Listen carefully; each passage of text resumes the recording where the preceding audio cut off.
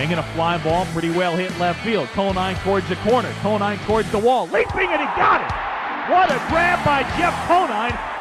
Conine swings in the first pitch. High fly ball left field. Deep. It's up, and away. A home run for Jeff Conine. Some icing on the cake in the 8th inning. In right field, there's a ball hit by Jeff Conine. Past the diving Eric Karros into right field. Here as they start the bottom of the 8th inning off with Jeff Conine, who just ought to retire. He's 4 for 4 today. Just forget it. Just retire. He's in the Marlins Hall of Fame.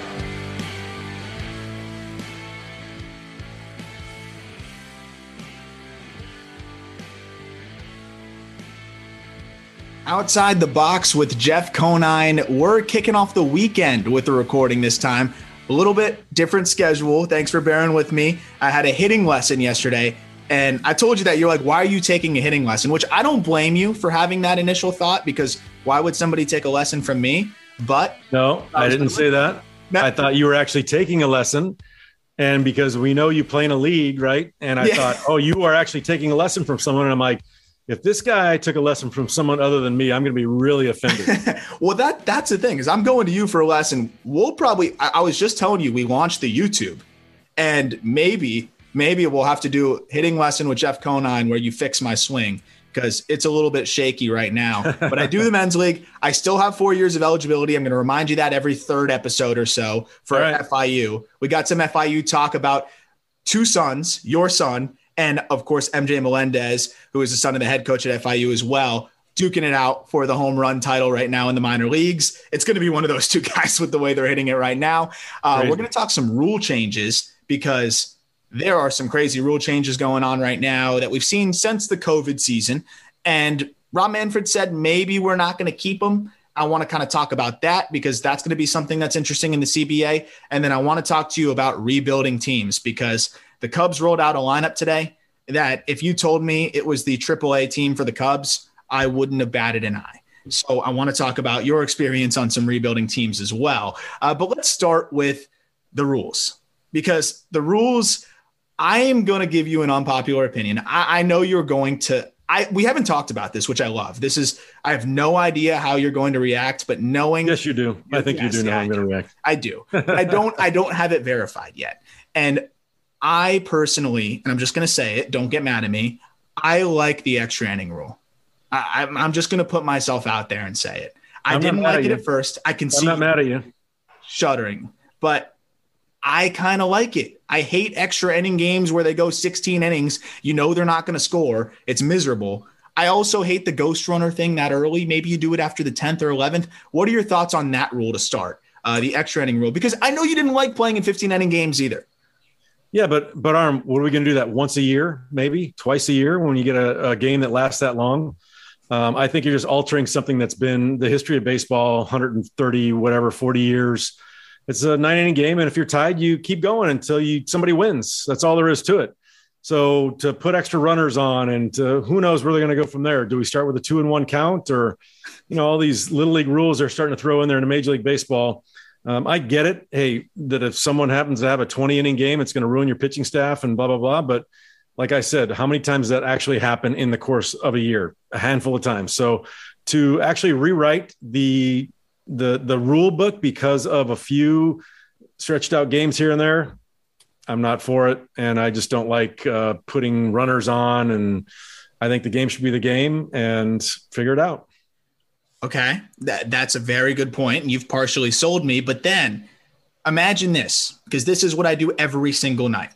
You're on the MLB TV app, and you're scrolling through games, and you're like, what game should I watch? Now when I see an extra inning game, I'm like, hell yeah, that's going to be some action. I'm putting that thing on. In the past, I would never put on an extra inning game. No interest. Because it's just 0, 0, 0s. I understand the baseball purity part of it, but there's got to be some sort of merit to the fact that I am way more interested, and I know I'm not alone on this, but it's way more interesting to watch an extra inning game, because it's like, is this guy going to get out of the jam? Are they going to be able to walk it off here? I agree.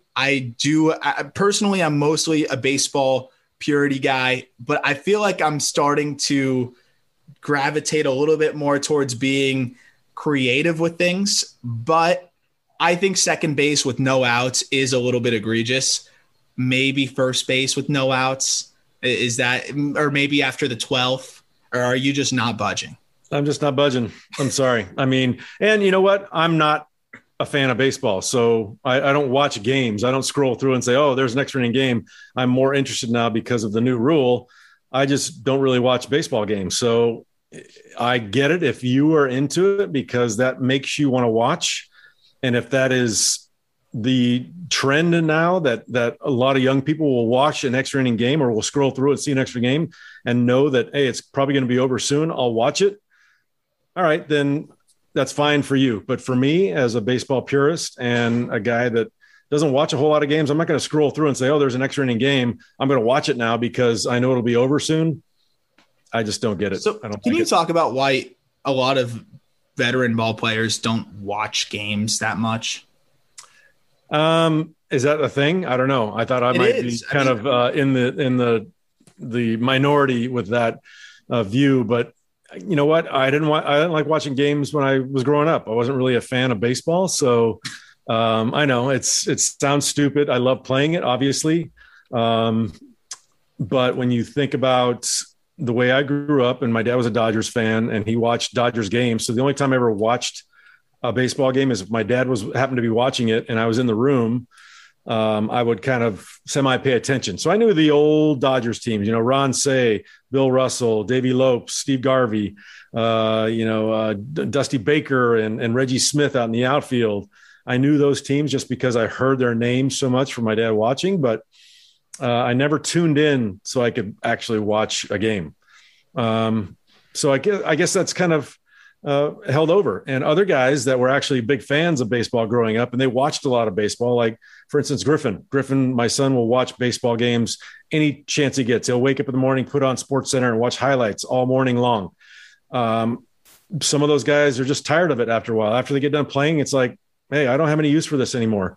I know a lot of guys that didn't want to work out anymore after their baseball career was over. They were made to work out their whole baseball career. And afterwards they're like, I don't want to be told to work out anymore. So they didn't. They put on 50 pounds. So I guess that's kind of the way it goes with guys that have retired and don't want to watch anymore. Maybe they're just, I'm over it. I don't want to watch anymore. Yeah, well, I can kind of give the parallel to that since I can't really relate to that whatsoever beyond this, but I don't listen to podcasts because I do so many of these things. I mean, this one's fun. This is twice a week, but I got to do a bunch of other podcasts. And by the time I'm done for the week, I don't want to listen to another one. I just did so many of them. I just don't want to. And there's some really great ones out there, I'm sure. I mean, if somebody else was hosting this one, I'd love to listen to Outside the Box with Jeff Conine with somebody else. But I'm so gassed from it that I'm just like, I don't want to listen to one. So I can kind of understand that. But what about when the postseason rolls around? Because I know postseason I'm in. That's the thing. It's like we have a show about baseball and everything that's going on. It's just more so the sitting down and watching pitch by pitch by pitch that I feel like a lot of former players are like, I did that enough already. Yeah, and if a game's on, I might have it on in the background, but postseason is a different animal. When that comes into play, I'm all in because now it means something, like literally every pitch, every run. And I lived it. So I know what the postseason means. I know what those guys are going through. I know the height of the emotions that they're feeling as these games are being played. Yeah. So that puts a lot more excitement in it gets my blood boiling a little bit more because I know what they're feeling. On a regular day, it's just, it's not like you're a robot, but you prepare the same way every day. You got your routine. You get out there and you play these games and you try to, win games, you try to amass your numbers, and then boom, at the end of the season, now, did we make the postseason? Yes. Now, game on. That's when it really means something. Well, I was going to say the converse of that too is you knew what it felt like through the dog days and maybe how disinterested some players were through July and August if you're in the dog days of a season on a mediocre team. And it's hard to watch those games then too. And knowing how maybe disinterested some players were at that point to sit there and watch a game with intent when you kind of knew what it was like maybe going through the motions at some points during the long season. I think NBA has the same issue to a degree where there's not that importance placed on the regular season. I doubt that many NBA players, former NBA players, are watching the regular season games, but then all of a sudden you get to the postseason and all of these former NBA players are tweeting and, live watching everything. And I think it's kind of a similar aspect to baseball, which I always find fascinating. But continuing on the rules, because there's another rule that really I think this is one too where I think they should just do it, but DH, universal DH. I think it's so ridiculous if you take a step back and say, okay, there's two leagues and one league has different rules than the other. It just sounds so dumb to me. I just don't understand how you can have the same sport and then different rules in two different leagues that cross over. If you really take a step back, it's weird. What are your thoughts on the universal DH? Yeah, I'm for that one. There we go. Either have it or don't. But I'm for the other. I'd like to see the DH in the National League. Although I do get a kick out of watching pitchers hit sometimes because it can be quite comical. But some are the rakers, man. Some of these guys can really hit. Yeah. But then you get in the postseason, and now you've got an American League team in a National League park, and the pitchers have never hit all year long, and they've got to grab a bat and stand in the batter's box. That doesn't make any sense to me. Maybe you keep it the same way, but in the postseason, now we're a DH. You add the DH to that, so it's an even playing field. But I'm all for during the season, especially now with these pitches the way they're dominating, get a little extra offense in there and add the DH to the National League. I'm for that one. I'm absolutely the same way too. And I think there's a big difference in terms of both leagues pitching wise, knowing that as a pitcher, you're going to have a break at the end of the lineup. Not only does that help you just having 1/9 of the lineup being largely incapable of hitting, but if you're pitching to an eighth hitter with a runner on second and 2 outs, you can pitch around now 2 guys. So that to me just makes a huge difference. And I don't think it's a surprise to see American League pitchers struggling compared to what National League pitchers are doing ERA wise and a lot of the pitching stats across the board. And also let's see some more offense. Let's have some fun. DHs are a blast. We talk about Nelly Cruz, all of those guys. I would love to see it across the board. That's one that I'm glad to have you on the good side on. What about shifting?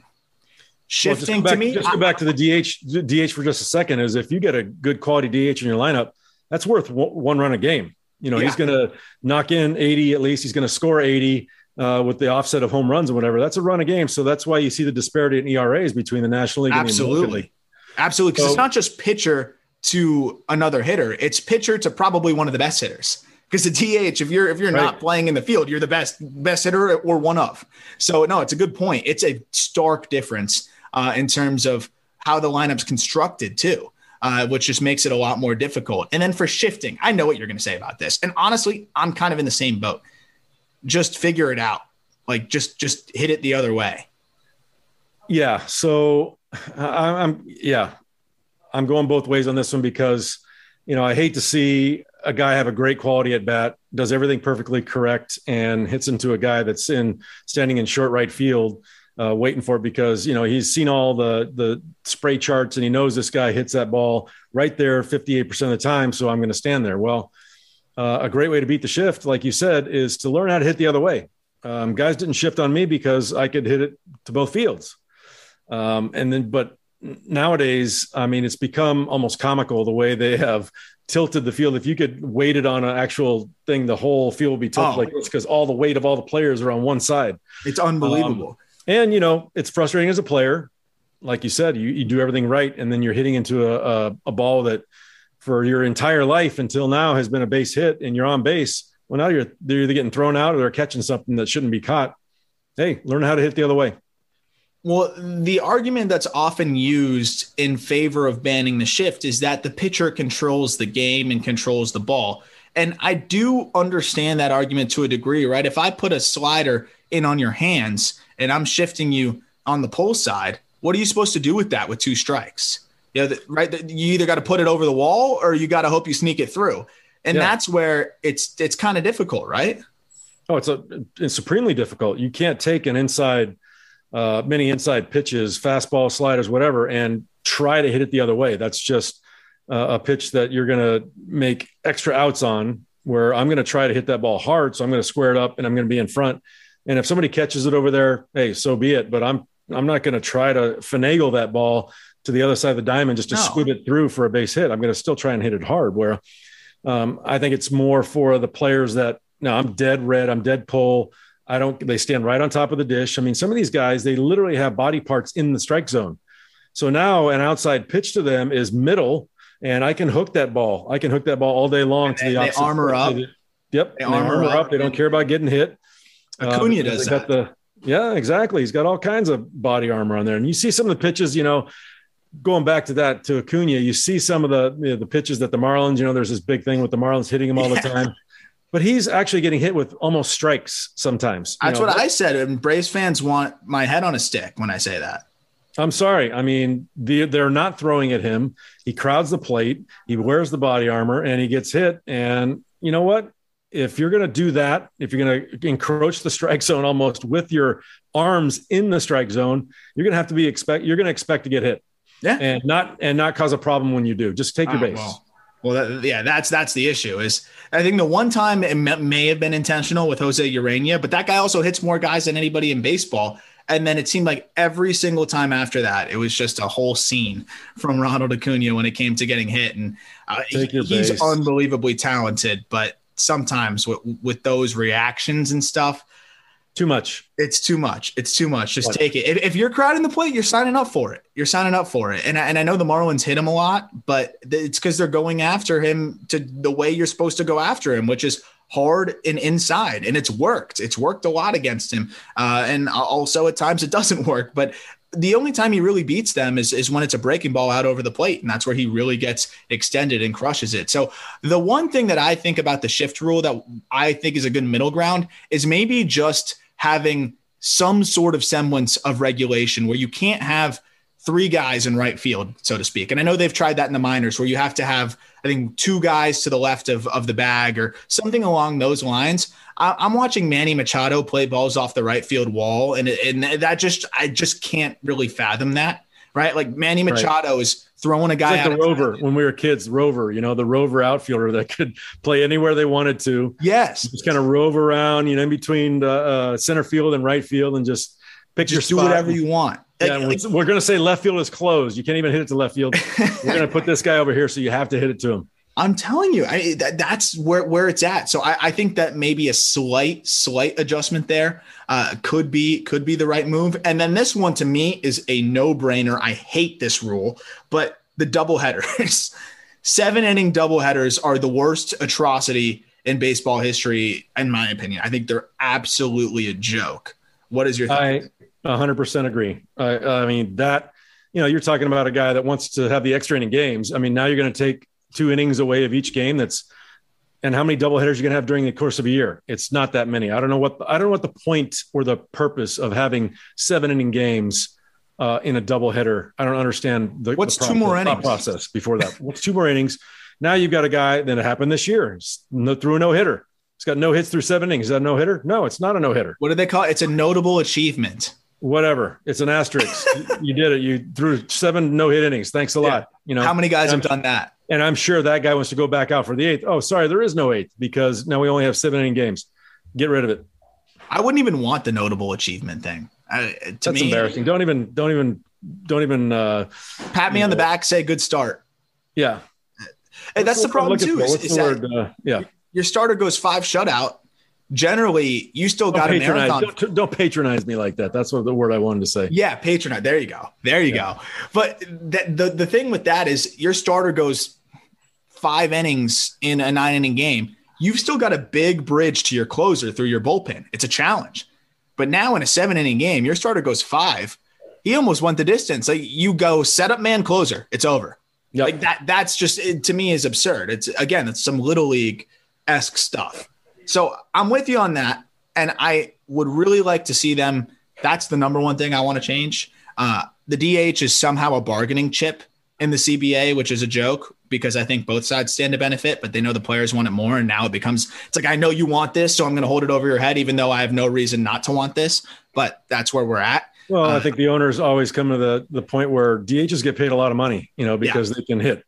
And that's going to add 15 more jobs to the National League at a pretty high rate of pay. Well, that's what it's all about. They just don't want to pay that money. So they want to keep the pitchers hitting. Yeah, and I don't. I mean, it's getting to the point too with these pitchers now that they're not even swinging up at the plate. Like they're just going up there and just taking 3 pitches because they don't want to risk pulling something in their back or getting hurt or whatever. And they're not even swinging. Like that's just a joke to me. But wouldn't you kind of miss the gamesmanship at the end of National League games when you got a double switch to make, whoever made that last out, you want that next pitcher to be able to go 2 or 3 innings. I kind of miss that. I will. Absolutely. I will miss the lineup manipulation that happens with National League pitchers hitting. Where American League, here's your lineup. It's never going to change. That's the way it is. No, I 100%. It's like the age old, just tough decision of, do I leave my starter out for another inning and let him hit? Or is this a big enough opportunity where my pinch hitter can come up with a big RBI? Like that's one of the hardest decisions to make in baseball, and you take it away. So I do understand that side of it. And I just also look at pitchers hitting, and then I start to sway back the other way because I'll watch a guy take 3 pitches down the middle. And I just watched Rich Hill hit the other day for the Mets. And I was just like, I don't even want to watch this. Right. It's just not even, it's not even enjoyable. So it's tough because I do like the gamesmanship of it, the double switches, deciding if you want to try to stretch your starter out one more inning. Those kind of things are really fun and make the game what it is. But also we're getting to a point now where hitting is so hard that these pitchers just don't even stand a chance. They're hitting, I think, 110 right now with a 50% strikeout rate. Like they just don't even stand a chance. It's not like it was in the 90s or a little bit later than that, even where pitchers maybe hit a little bit better. I feel like now they just don't even have a shot. Or they could bunt too. They used to practice a lot bunting to get guys over. Now you very seldom see many pitchers getting bunts down. And like you said, they just stand there. They don't even care. They don't want to succeed at that job where, guys like Dontrelle Willis, they want to get up there and they love to hit. So they want to hit. But I say 90% of the guys just want to get the at-bat over and get back in the dugout. Carlos Zambrano, when he struck out, I watched him snap his bat over his leg. Oh, he could rake. That guy could rake. He was livid. He was a good hitter. He was livid. So I want to talk rebuilding lineups because I think this is terrible for baseball too. And I get it. You can't just magically field a competitive lineup after you sold off assets. And I get that you have to sell off assets. But I'm going to tell you the Cubs lineup today. And there's no way that if I told you this was the AAA lineup for the Cubs, and no offense to anybody in this lineup, there's no way you would have even batted an eye. You would not have told me I was wrong. This is the lineup as follows. Leadoff, Rafael Ortega in center field. Batting second is Matt Duffy playing third. Batting third is Ian Happ playing left. Batting in the cleanup spot is Frank Schwindel playing first base. Making his big league debut is Greg Diekman, who came over in a trade, playing right field. Andrew Romine, the journeyman, is batting sixth. Am I at sixth now or seventh? Sixth. Andrew Romine playing shortstop and batting sixth. Robinson Chirinos, who's on his third team this year, is catching and batting seventh. Sergio Alcantara, who is another journeyman, is batting eighth and playing second. And then basically the only other recognizable name besides Ian Happ and Matt Duffy, who are both not good this year, Kyle Hendricks on the bump. If Kyle Hendricks is not on the bump, give me the Durham Bulls in 2 out of 3. Yeah. That's I did recognize Happ. I do know Hendricks, but the other ones, that's a stretch. But you know what? I mean, like you said, what are they going to do? They traded half their team away. Literally half their team is gone.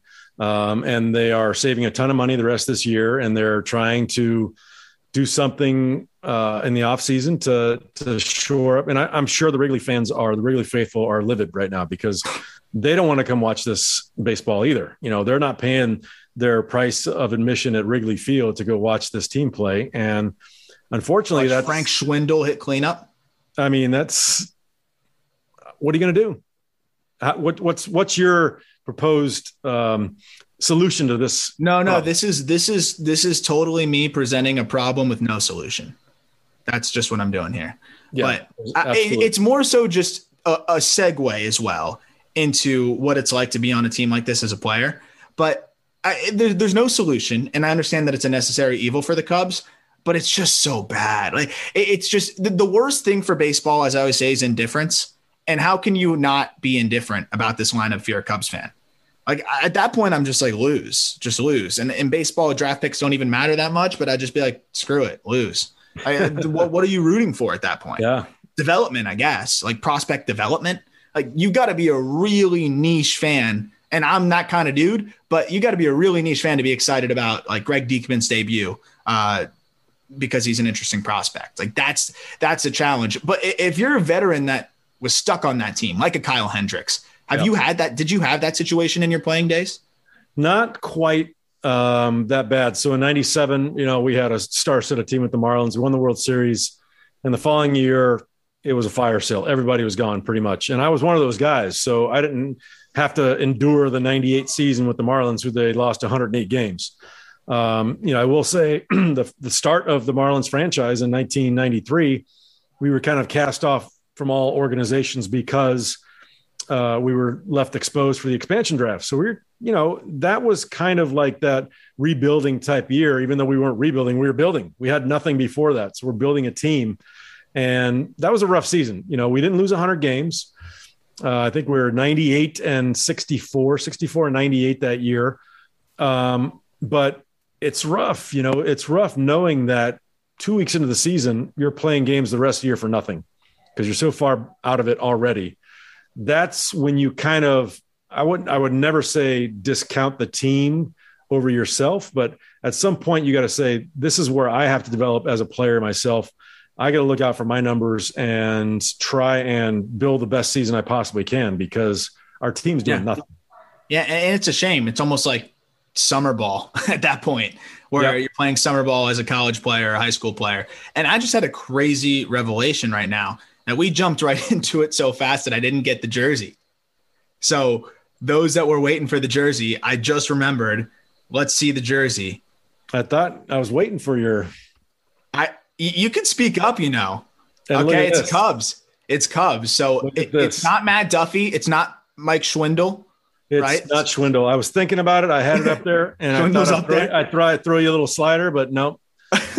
But there's a lot of Cubs players that I actually have on jerseys that I didn't want to totally screw you over because you're 3 for your last 3. So this will take some thought, possibly. Moises Alou. No. Damn. Nope. Well, I thought that was not a bad guess. That was not a bad guess. No, not at all. But I think, let's see, I have 4 Hall of Famers on jerseys for the Cubs. Wow. Is this a Hall of Famer? Yes, this is a Hall of Famer. Hall of Famer Cub. Years. Sandberg. Good guess. No. Good guess, but no.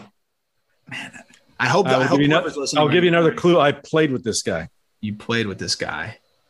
Oh, Dawson. Yes. Andre Dawson. There we go. Nice. Number 8. That was my number. The Hawk. Okay. So that helped me, but the Hawk, Hall of Famer, finished his career in Miami, right? That was his final, or Florida. That was his final stop. He just absolutely mashed. I think does not get enough attention for how good he was. He was, if it hadn't been for what he did in Montreal to his body, I think he's had 8 surgeries on one knee, maybe 10 on the other, just completely destroyed his body on that turf, that awful turf. We're talking about, the last episode, we talked a little about turf fields and how the technology for that has come a long way. Back then, it was like literally playing on a Brillo pad on a parking lot. That's what AstroTurf was back then. It was that rough. If you slid on it, you dove on it, it would tear your skin off. It would melt your uniform. And then the shock to your body, because there was no padding underneath that. Literally, Montreal's turf, which was probably the worst in the league, you peeled it back and there was literally blacktop underneath that turf. There were seams everywhere. But this guy could absolutely rake. He was super. He could run. He could hit for power, hit for average, had an absolute cannon for an arm. I mean, this guy had one of the best arms in baseball history. Wow. Go back and watch some of his highlights of throwing guys out because he had a bazooka. But, I got to work with him alongside with him after playing with him in 1996. He joined the Marlins front office and was an advisor, special assistant to the president, and one of the most respected men in the entire game of baseball. So when we went on strike in 1994, we had a huge Players Association meeting up in Tampa, and we had they would do a West Coast meeting and an East Coast meeting. So we drove up there, and there were probably 300 players in this meeting at a ballroom at a hotel in Tampa. And, things got a little heated. It was the first time we had been on strike in a long time. There was a partial, I think, stoppage in 1990, but this was in 94. It was full blown. We're in the off season trying to negotiate a deal, and things were getting a little heated in this meeting. And I remember sitting on one side in a chair, and Andre Dawson was probably about 20 rows away from me, stood up in the middle of this huge crowd of players. And when I tell you 30 seconds later, you could hear a pin drop because Hawk didn't say much. Even as a teammate, Hawk never said anything. Like, my dad would come in the locker room when I was playing, and he's like, "Man, that Andre Dawson's not a very good, nice guy." Huh? I'm like, "What are you talking about?" He goes, he hasn't said a word to me. And my dad comes in the locker room, and it's like, "Hey, Mr. Conine, how you doing?" I said, "Dad, he didn't say a word to me either." He was that silent. He was that just, but when he stood up, everyone was like, "Oh my God, he's going to talk. What's he going to say?" It's like, you don't know this E.F. Hutton commercial, but it was a brokerage house. And when E.F. Hutton talked, everybody listened. So Hawk, when he started talking, everybody listened. But awesome guy. One of the guys that I refer to in speeches all the time talk about a guy that had no business running as hard as he could to first base in 1996 after a 23-year career. Yeah. And his knees were shredded. He ran his butt off every time he put the ball in play. And I couldn't respect a player more than that guy, the way he went about his business. And where did the nickname the Hawk come from? Do you know? Good question. I know I've heard the story, but I cannot recall it right now. I mean, he's got a big tattoo on his arm of a hawk. And, no way. Yeah. And he's just, talk about a physical, he's still shredded. I mean, he works out all the time. Yeah, I remember walking into the locker room, and he would have the 70-pound dumbbells doing curls in front of the mirror at whatever old, he was 60 some years old, still doing 60-pound curls with these dumbbells. The guy's massive up top, and just a cool, awesome dude to work alongside. That's awesome. And that's a guy that I always just saw what he did in terms of the production for so long. And you have to wonder too, because he said he probably could have played till he was 43, 44 if it weren't for all the wear and tear. I mean, he was still pretty darn good even at 41 years old with the Marlins. He just couldn't really stay on the field from what it seems like, only playing 42 games, and was mostly in that pinch hitting type of role. But still, even there, hit 276 in that very limited and difficult and inconsistent role. Hall of Famer for good reason, 8-time Gold Glover, 8-time All-Star, 4-time Silver Slugger, Rookie of the Year, MVP, and even a Home Run Derby champ on top of that, which is pretty darn cool. Yeah, I don't know if you remember the famous story of his blank check. He gave the Cubs a blank check and told them to fill it in. No, because he was coming from Montreal, and I'm not going to tell the entire story because I'll screw it up. But just Google blank check story for Andre Dawson, and he basically gave the Cubs a blank check. Said, "Here, I want to play for you guys." The Montreal was like just messing with him, and the negotiations fell through. He got to the Cubs and said, here's a blank check. Write in. What do you think I'm worth? And I'm going to play for you. Oh my gosh. Yeah. That's a great story. I'll have to look that one up. And then I got to counter with, and that was his MVP year. That was his MVP. 49. Yep. That's an unreal story. Now I got to counter with the trivia question on yourself. What year did you have the most stolen bases of your career? It was in Baltimore. Yes. I'm going to say 2001. Yes. And how many was it? I want to say 12. Yes. But how many attempts? 12. No. I know at one point it was 20 attempts maybe. Yes. All right. 12 for 20. Why the hell did you try so many times if you're getting thrown out that much? Hey, Mike Hargrove, he liked to run. And I'm like, I'm never going to get this opportunity because, he's not giving me the steal sign. So we had like a little key sign in the dugout. If you glanced in and that key for that night was available, then you were free to run. And I was like excited, man. Yeah, so, 12 for 20. So at one point, I think I had stretched it out from the previous season, or I don't know, but I was like 10 or 12 in a row at one point. So yeah, the next year you went 8 for 8. That's what it was. Yeah. So at one point I had I can't remember how many in a row, but when you're never really given the green light and now you're given the green light, you have some missteps on just when to go because you're nervous and you're fudging a lot and you give it away. But I love the fact that Mike Hargrove was just letting guys, he'd pick his counts. He would pick his counts. And one of the things that he would have the trainer come up on the top step and put a towel on his shoulder. So as a guy in first, I glance in there, and if the towel was on the trainer's shoulder, that was my green light that I could go. So he wasn't actually giving me a sign from the third base coach. It was this key, and I'd like, all right. And I'd get nervous and whatever, but I love seeing those signs to go. And then you look in and it would be off the next pitch. If you didn't go that pitch, it'd be off the next pitch. So he picked his times. That's pretty cool. And you also stole 4 bags at 41 years old with the Reds, 4 for 4. I'm going to guess those were some dirt ball reads at that point, but or it might have been back into double steals. You never know. But I wanted to see if you would get that one. I feel like you'd remember having the 12 stolen bases, but 20 stolen bases in a span of 2 seasons, not bad at all, given it wasn't a huge part of your game. And that 2001 season was a good one for you. 311, 386, 443 slash line. Pretty darn good with the 12 bags and 14 homers. So a 10-10 season. There you go. Yeah. I mean, does that make you appreciate the 40-40? How damn hard that is? It's insane to have those 2 tools in your bag, power for one, and then that kind of speed to seal 40 bases that's absurd.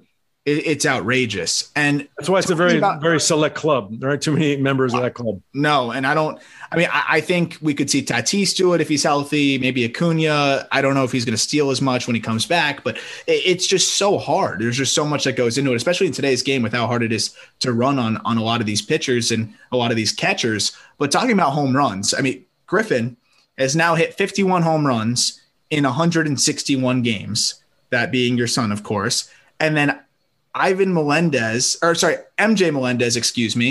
who is the son of the head coach at FIU as well, and Mervil Melendez, who you are working with now as the associate head coach. They've been just changing the lead, like exchanging hands of leading the minor leagues in home runs. MJ Melendez has been unbelievable. And the fact that he's doing it as a catcher is pretty crazy. And now Griff is just hitting home run after home run after home run. Let's start with Griff. Obviously, this has been fun for you to watch. It's stressful. Like it's definitely a little stressful for me when he first gets up to Double-A. He had to get his feet wet, struck out a lot, and then really just got it going, and it just clicked. And then the floodgates have just opened. And you're seeing a player now, I think when I watch, now I'm curious what you think, just supreme confidence. And it seems like there's just not a pitch that he feels like he can't hit. And he seems like he feels like he can hit it further than anybody in the world. And that's the really cool thing about it right now. What are you seeing with your son now, who leads the minor leagues in home runs by himself? Just that, I've always talked to Griff about the mental side of the game. I know his mechanics have always been very sound, and there might be minor changes that I would suggest here or there when I hadn't seen him in a while, and I see his hands might creep a little too high, or he might get a little too over-rotated with his torso, but for the most part, his mechanics have always been very solid. So I've always concentrated on approach. What is your approach? What are you thinking when you go up there? Try to get him not to guess, because guess hitters for me are the easiest hitters to get out if you're a pitcher, because you can't guess along the lines all the time. And if you're guessing and you get it, you better hit it, because you're probably not going to guess right too many times. So the thing about Griff is, even the other night, he hit a ball to left field down the line, his second home run that he hit that night. And that night was crazy because, we get the text, or I'm watching on Twitter and I see that MJ had hit 2 home runs to tie Griff because he had hit 1 in the first inning. And then later on that game, I see, Griff hits another one. And I actually text Merv, my boss, basically, our head coach at FIU. I texted him, I said, Griffin doesn't like to be tied for very long. So he went up to 28. MJ had 27. And then sure enough, like 14 minutes later, MJ hits another one. They're back tied at 28. And that night, MJ had a doubleheader. He hit 3 bombs that night. Griff hit 2 bombs in his game. So it's been super fun to watch. It's so exciting, and especially we were bantering back and forth, Merv and I, about our kids and how proud of our kids we are. And we're like, our guys at FIU better swing the bat. They better hit for power because our 2 sons are leading all the world right now in home runs. It'll be kind of embarrassing if we don't have any power hitters at FIU. So, but one thing about Griff, the second home run he hit, he said, yeah, he was kind of fooled a little bit on a changeup away, and he still was able to hit it out to left field down the line, which, and I've told you this before, I can't relate to that type of power because I had to have everything perfectly going to the opposite field to be able to hit one out. Everything had to be in sync, good backspin, where he said he was fooled a little bit and might have been even off the plate, he said, a ball, and he was still able to get enough on it to get it out. So, that's a gift. When you have that type of power, you can hit it to all fields at any time, even when you're off balance. So it's been fun to watch. Hopefully he continues to hone his plan and hone his mental approach when you get to the plate, because when he really, I think, gets that down where it's consistent, and I think we haven't even seen the best out of him yet.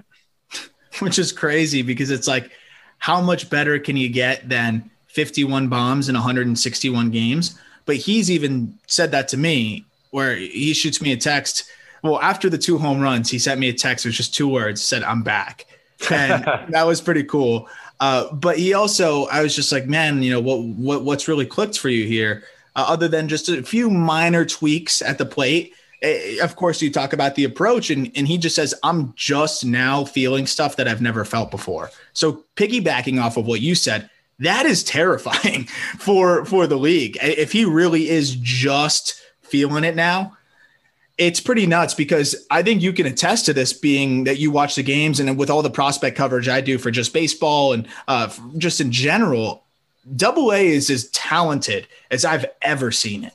I mean, I think it had something to do with the layoff last year. A lot of college players drafted in the 2020 draft that made it quick to AA. It seems like the top end talent at AA, there's a lot of tier 1 type talent day in and day out. And it seems like there's as big of a drop off or jump up from high A to AA as I've ever seen. What are your thoughts on that? Because I mean, we're seeing the pitchers that they have to face day to day.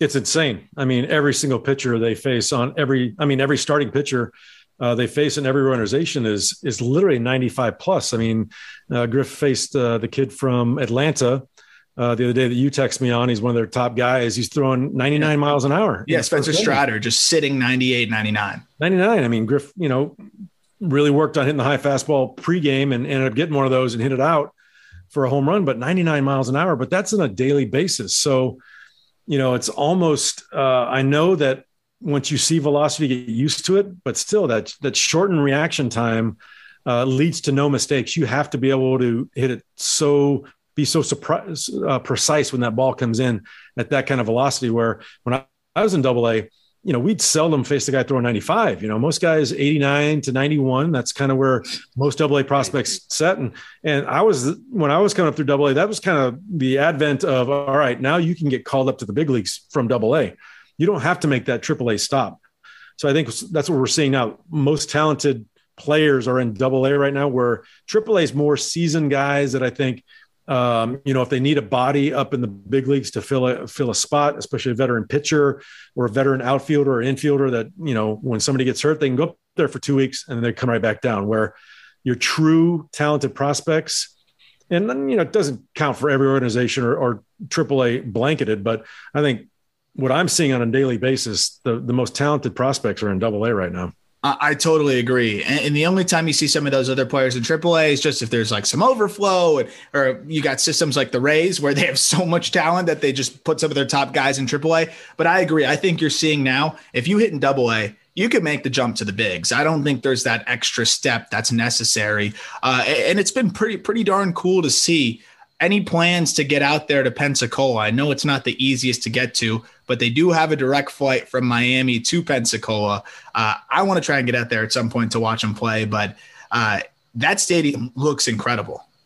Yeah, incredible. Right there on the Bay. And, you look at their attendance numbers. We're at the top of the league every year in attendance numbers. I think it's been voted the minor league ballpark of the year like 3 different times. Yep, it has. So, coming Monday, they're coming back home for a 2-week homestand. He's got some buds that are going to come down and visit, I think, that first week. And the following week, we're going to go up and get to catch a couple games because I got school starting. on the 23rd. Yeah.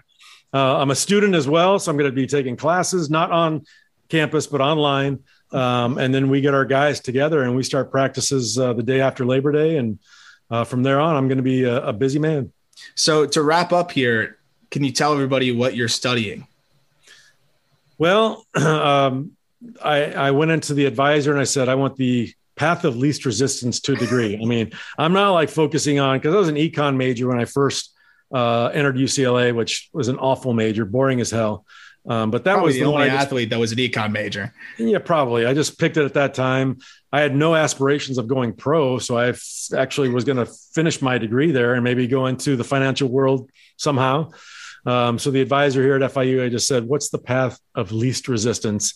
And they have a major called interdisciplinary studies. So it's basically, they have a few requisites that you have to take in the major. And then other than that, it's whatever you want. So I can take a ton of courses that I'm interested in. And I'm actually looking forward to taking some of the ones that I'm in oceanography right now. And there's that's pretty cool. There's a introductory to forensic science course that I took that. A lot of fun. I can help you if you need. I still got my notes. There you go. A lot of cool stuff that I think a meteorology course, because I'm all into weather, and I think. Oh, so you could start being that guy at the ballpark that's like, oh no, it's not going to rain because this, and this. I've already been that guy. I can tell by the way the flag was waving. I'm like, no, we're good. If it drops this way and turns this direction, then we're in trouble. I used to do that all the time. And the guys would always ask me, hey, Conine, what's the weather going to do? I'm like, it'll be here in 15 minutes. It's going to rain in 15 minutes. You're an asset or you're annoying. There's no in between with those kind of guys. I was probably more annoying than an asset. But you got to go into class one day. I think you just got to surprise people and just roll into class. See if anybody looks twice at the grown man in coming into class that also might be donning, FIU baseball stuff. Maybe I'll wear my my old Marlins jersey or something. Yeah, not a bad move. Not a bad move. Well, I'm excited to hear about your courses. This is a very fun role reversal for me. So you're right. I'm not in college anymore. And it's really cool though. And I think that's something that's really awesome. I had a couple people in one of my classes that were looking to do going into the coaching realm and just hearing about what it was like to go back to school after being out of it for so long should be pretty cool. But FIU is lucky to have you. I'm really excited to talk to you as the season goes on because we know the caliber of talent that FIU is able to get and that is just down here in South Florida. And it should be really fun to kind of get a little bit of an inside look at a college baseball program. So that'll be cool as we get closer to the season. But we've got a lot of Major League Baseball to go. That Dodgers-Astros series lived up to the bill, in my opinion. It was electric, a lot of fun, a lot of booze, and a lot of trash cans thrown on the field. But I thought we previewed that pretty well, and it lived up to the expectations. And that would not be a bad World Series matchup.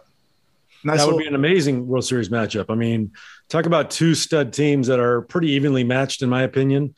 You got great arms on both sides. You got great offenses on both sides, speed. With the Astros speed and defense, they're a juggernaut, man. They're a really, really good team. But I still like the way the Giants are hanging in there. They're still leading that Giants guy, National League West, and I'd love to see them plow through at the very end and have. It's going to be a shame, but have the Padres and Dodgers battle that one wild card game playoff to get into the postseason. That's going to be the craziest game ever. It's going to be all hands on deck. So that's what I'm expecting, and I think the Giants. That's their best case scenario. To try to get the Dodgers out of the postseason or out of the postseason quickly is that. So we'll see how it ends up. It's unfortunate, but it's also really cool. And we'll be heading towards that point now pretty soon. We're already getting deep into August or getting midway into August before we know it.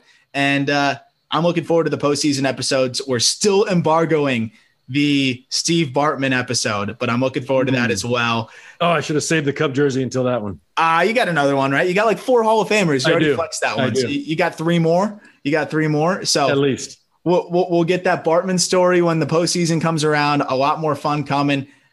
Let's have a great weekend, and we'll circle back next week for Outside the Box with Jeff Conine.